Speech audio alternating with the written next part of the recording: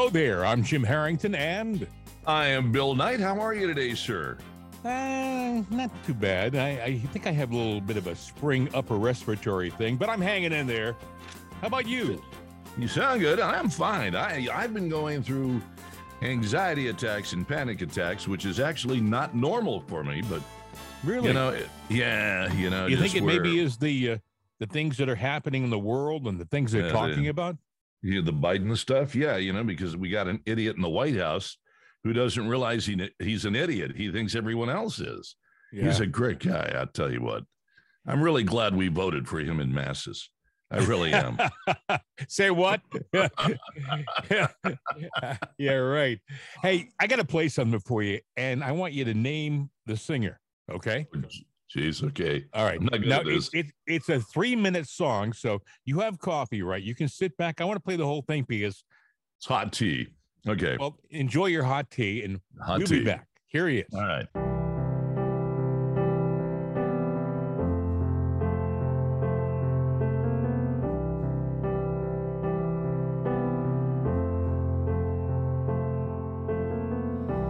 Imagine there's no heaven.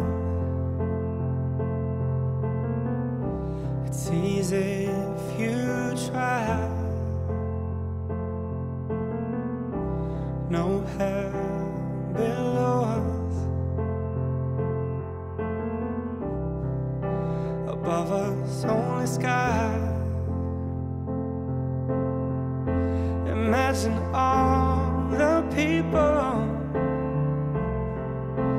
living for today. Imagine there's no countries. It isn't hard to do. Nothing to kill or die for, and no religion too. Imagine all the people living life in peace. You may say I'm a dreamer, but I'm not the only one. I hope someday you'll join us, and the world will be as one. Imagine no possessions. I wonder if you can. No need for greed or hunger. A brotherhood of man. Imagine all the people sharing all the world. You may say I'm a dreamer, but I'm not the only one. I hope someday you'll join us, and the world will live as one. Pretty good, huh? Pretty good. Yes. It's pretty good. Who was that? Who do you think? Well, it's not John Lennon. No, it isn't John Lennon. It's Volodymyr Zelensky. I was thinking about him, but and he's playing the piano too. A lot of people love that song. I remember when it came out. Oh, me too. I remember my friends. I remember what I was doing at that point in my life. And one of my good friends who sat there and said, "Oh, this is a great song," who went on to become a preacher, that friend of mine. And because we both, now you're gonna be shocked on this, but we both actually went and did a college tour of Multnomah School of the Bible. Mm-hmm. You're looking at me going, hey, look, I grew up in Fresno, California. I hung out with Barry McGuire, the Eve of Destruction guy, who really, if you go back and look, he sang California Dreamin'. And if you listen to the song, you find some religious overtones in that. That song, when I first heard it, I said, boy, that's great. And then I started thinking about it, going, what if there was no heaven, no God? It's a depressing song. There's nothing to live for. Yeah, it's a depressing song. What if there's that? Well, let's just say, what if there was a new world order? There's only one, because basically it's an anthem for what is trying to happen today, just in a nice sugar-coated spoon. I think that you hit the nail on the head. Yeah, you really did, because that song, I when it first came out, I loved it. I thought, boy, he did such a great job with that song, because I didn't pay attention to the lyrics. Imagine no possessions. It's easy if you try. Imagine no heaven. It was a depressing song. Here's a guy who's a multi-millionaire who had a psychedelic Rolls Royce, John Lennon, right? And he's talking about imagine no possessions, easy if you try. I mean, he lived at the Dakota in New York, a very exclusive apartment building in New York. But the people that he was singing to, the everyday Joe that works for a job, the poor black child growing up in the slums with nothing. Yeah, it is easy to imagine having nothing because you got nothing, and that would even the playing field in your mind, but it's not what you want. Fortunately, most of the kids, like I just mentioned, were brought up on good family values, and they were, centered in a religious belief. You may not believe in God, but you know what? Most of the people that I know that don't believe in God, they believe there is a higher power, a higher being. Yeah. And when you strip that down, you believe in God, you just haven't admitted it. How many atheists do you know who don't believe in God until the very end of their lives? And then they start to believe in God.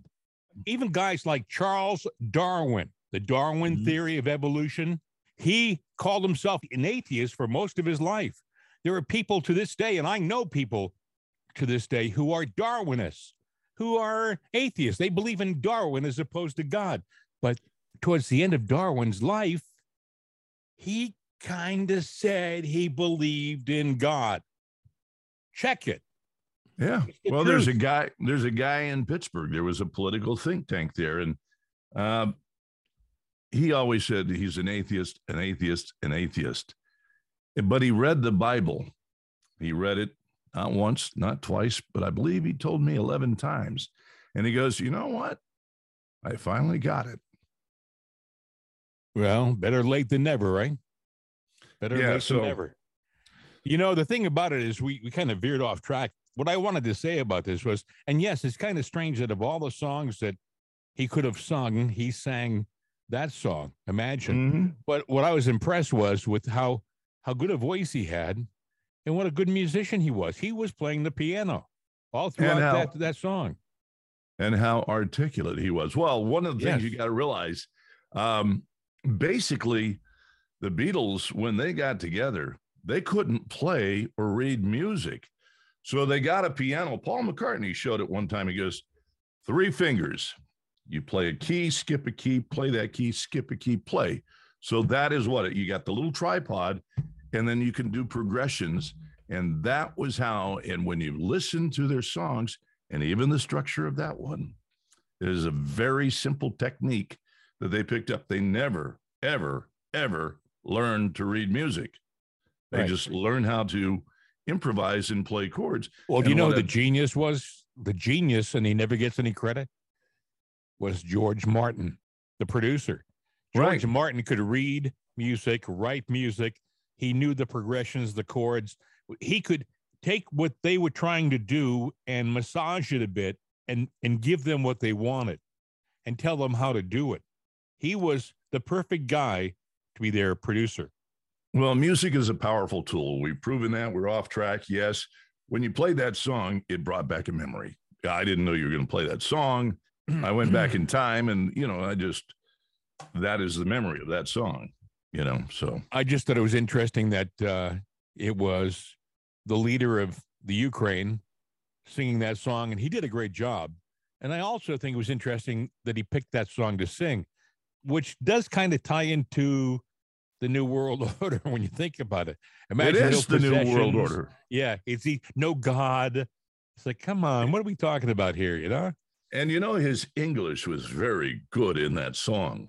Yeah. Very good. Better than what he does in news interviews. But you're singing a song, you have time to go over it and learn it. But still, I'm just saying, it's interesting. He spoke over the weekend to the Russians, and he spoke to them in perfect Russian. He speaks, I believe he speaks French and Polish. The guy is a linguist. I mean, the guy's he's a smart young man. I hope that he is what he purports to be, but only time will tell, I guess. We had some gaff from our dear leader while he was in Poland. Yes, you probably heard about this. Yeah. He stood up in front of everybody, and first he stood in front of the 82nd Airborne on Friday, and he trying to give them a pep talk, and these poor guys looked like they would rather be anywhere but in that room. Now, if you remember when Donald Trump went in to meet the Army, they cheered him, they surrounded him, he shook hands, they slapped him 5. When Joe Biden went into the room, it was a little bit more subdued. And here's the pep talk that he said, and see if you can pick up where he messed up. Ukrainian people have a lot of backbone. They have a lot of guts, and I'm sure you're observing it.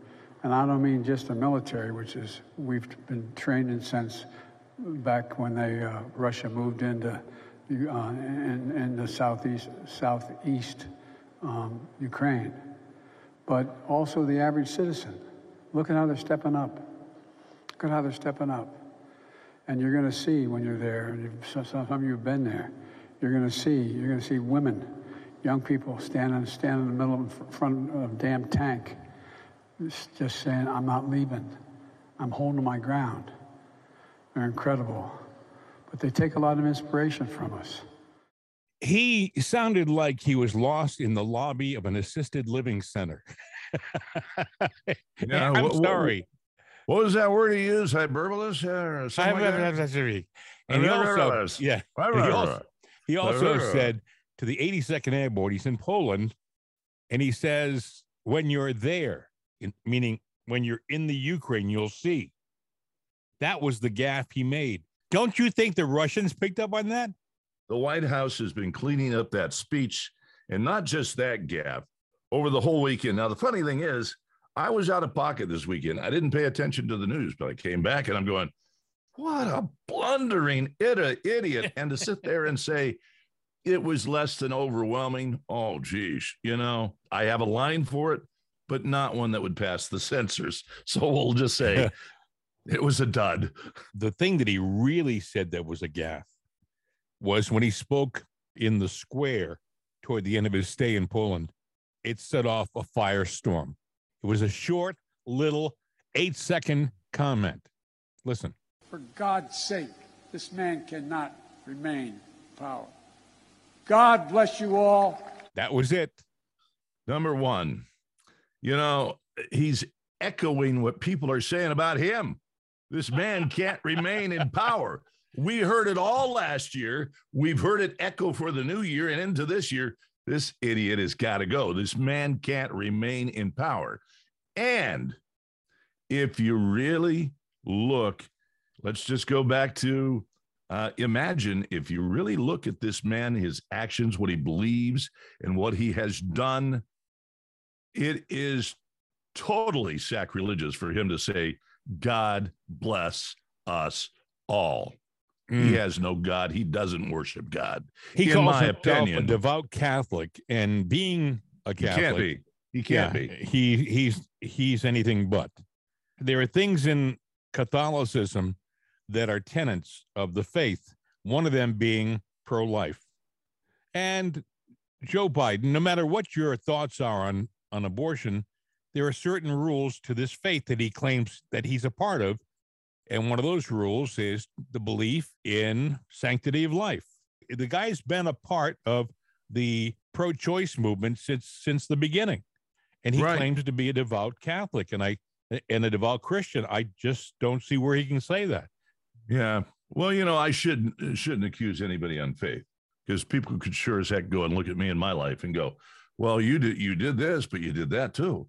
It's like, okay, there you go. But there are certain fundamental beliefs, as you say, that go with your walk of faith, whatever your walk of faith is. Right. Starting to sound like a radio evangelist here. But the point is he's putting on a show. He's always put on a show. But I can't forgive the facts of what he has done, what he has said, because once you verbally put it out there, you can't take back words, and you really can't take back actions that you have done to you. You can apologize for them, but there's certain things you can't. He said on Friday, or maybe it was Thursday, the problem we're having with fuel and the cost of fuel in this country is a good thing for us. How is it a good thing? It might be a chance for us to double down on alternative fuels. Let me play the bit. This crisis also presents an opportunity. It's a catalyst that will drive the investments we need to double down on our clean energy goals and accelerate progress toward our net zero emissions future. That's what the second part of this initiative is all about. The United States and the European Union are going to work together to take concrete measures to reduce dependence on natural gas, period. Your thoughts? Well, I saw you shaking your head. The gas demic is because of him and him alone. Right. There is a reserve sitting out off the coast of California that we can live on during our lifetime and our children's lifetime, which gives us the time to sit there and get a new form of energy. This battery lithium thing is just as harmful, if not more pollutant and dangerous than what we have now. We're doing a lot of things that we think are doing in the best interest of the planet, and we are killing the planet. You're right. We kid ourselves when we think that wind and electric are the answer. First of all, wind is not powerful enough. It's not reliable enough. You just can't count on getting your energy needs filled by wind. Electric, it has batteries. Batteries are great, but the fact is, the batteries by themselves is a problem. You got to get rid of them. What do you do with them? You can't. Well, lithium, you throw them in water or they get wet. Boom, you got a bomb right there. Maybe wind is the solution, though, now that I think about it, because if you took all the wind and hot air from the left and harnessed that. President Trump had a huge rally in Commerce, Georgia on Saturday night. I mean, it was huge. I heard some people say it was his biggest rally ever.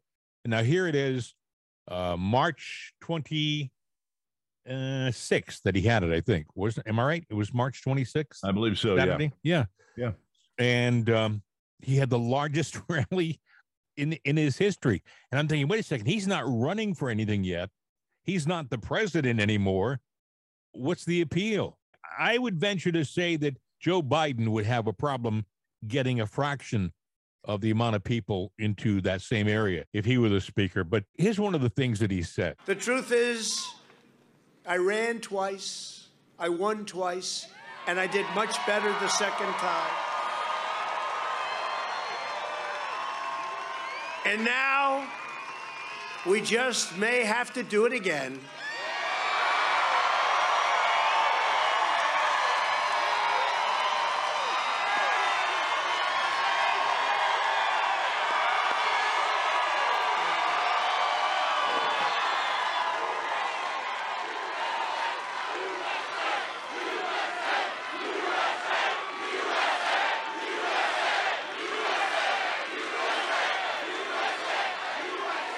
I mean, they were having a great time.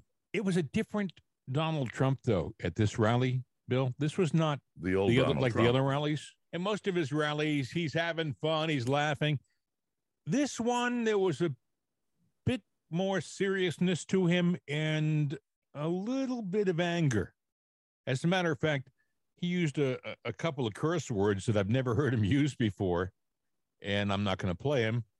And the crowd, they didn't think anything of it. As a matter of fact, many of them kind of cheered him because they understood how he felt. But there was some anger to him. And he talked about a lot of different things. He talked about the war on the Ukraine. He talked about the Supreme Court nominee. Listen. The left has become so extreme that we now have a justice being nominated to the Supreme Court who testified under oath that she cannot say what a woman is. If she can't even say what a woman is, how on earth can she be trusted to say what the Constitution is? And a party that's unwilling to admit that men and women are biologically different, in defiance of all scientific and human history, is a party that should not be anywhere near the levers of power in the United States of America. Say what you want, but Judge Jackson was unbelievably disrespectful to Republican senators that in many cases were really nicely asking questions. She had total disdain and even hatred for them, and I understand that she's very proud of the fact that she never once voted to support President Trump on anything. She always voted against me, and she brags about it. I always voted against Trump. How about that? Is that nice? She always voted against me. Maybe it's an incorrect story, but I have a feeling it may be correct. Interesting comment, though, about if she can't define what a woman is, how is she supposed to interpret the Constitution? Well, she's going to interpret it to their agenda. And the fact that she purportedly never voted for anything Trump, to even admit that or say that, that's a rally cry for the built haters, because Trump wasn't hated before he ran. He was hated from the get-go by Hillary and her goons. Let's go vilify this guy. Here's a bag of tricks and some lies about Russia. Let's go after him. You know, he's suing Hillary now. I don't know that he's going to win it, but he is suing her and her little lackeys over the Russian collusion thing and the fake story. But the Soros-appointed judges will give her a walk in life on that. But he was talking to one of your old fellow workers, Glenn Beck. Glenn Beck, yeah. Yeah. They were talking about what you're saying. They were talking about the suit. The president said to Glenn, it's a good time to be doing what you're doing, Glenn, because you're going to see a lot of things happening very soon over the course of the next. And then you couldn't tell whether he said weeks or year, but he intimated that something major was going to happen soon. Well, the Democrats are worried that they're going to lose the Senate. Now, they have the Senate because of Kamala. It's basically evenly divided. She gets the swing vote. They are looking to lose at least 10 seats. Now, that's if the elections are fair. We know from this past election, I mean, Joe couldn't pull a crowd in a parking lot, let alone a restroom, but yet he could pull a crowd at the polls. I challenge you to prove me wrong that the elections here are just as fair as they are in Uganda. NBC, which is not a big fan of President Trump, did a poll. They're not a big Republican network. There were 46% of registered voters who favored Republicans to control Congress after the midterms. Republicans have not held that edge since 2014. So apparently, it doesn't look terribly good for the Democrats in November. One other thing happened at the rally. Matt Gaetz was saying a few words, and here's what he said. There is no greater country than America. There is no greater president than Donald J. Trump. And if you don't mind me saying so, there is not a better member of Congress than Marjorie Taylor Greene. Give us the ability to fire Nancy Pelosi, take back the majority, impeach Joe Biden, and I'm going to nominate Donald Trump for Speaker of the United States House of Representatives.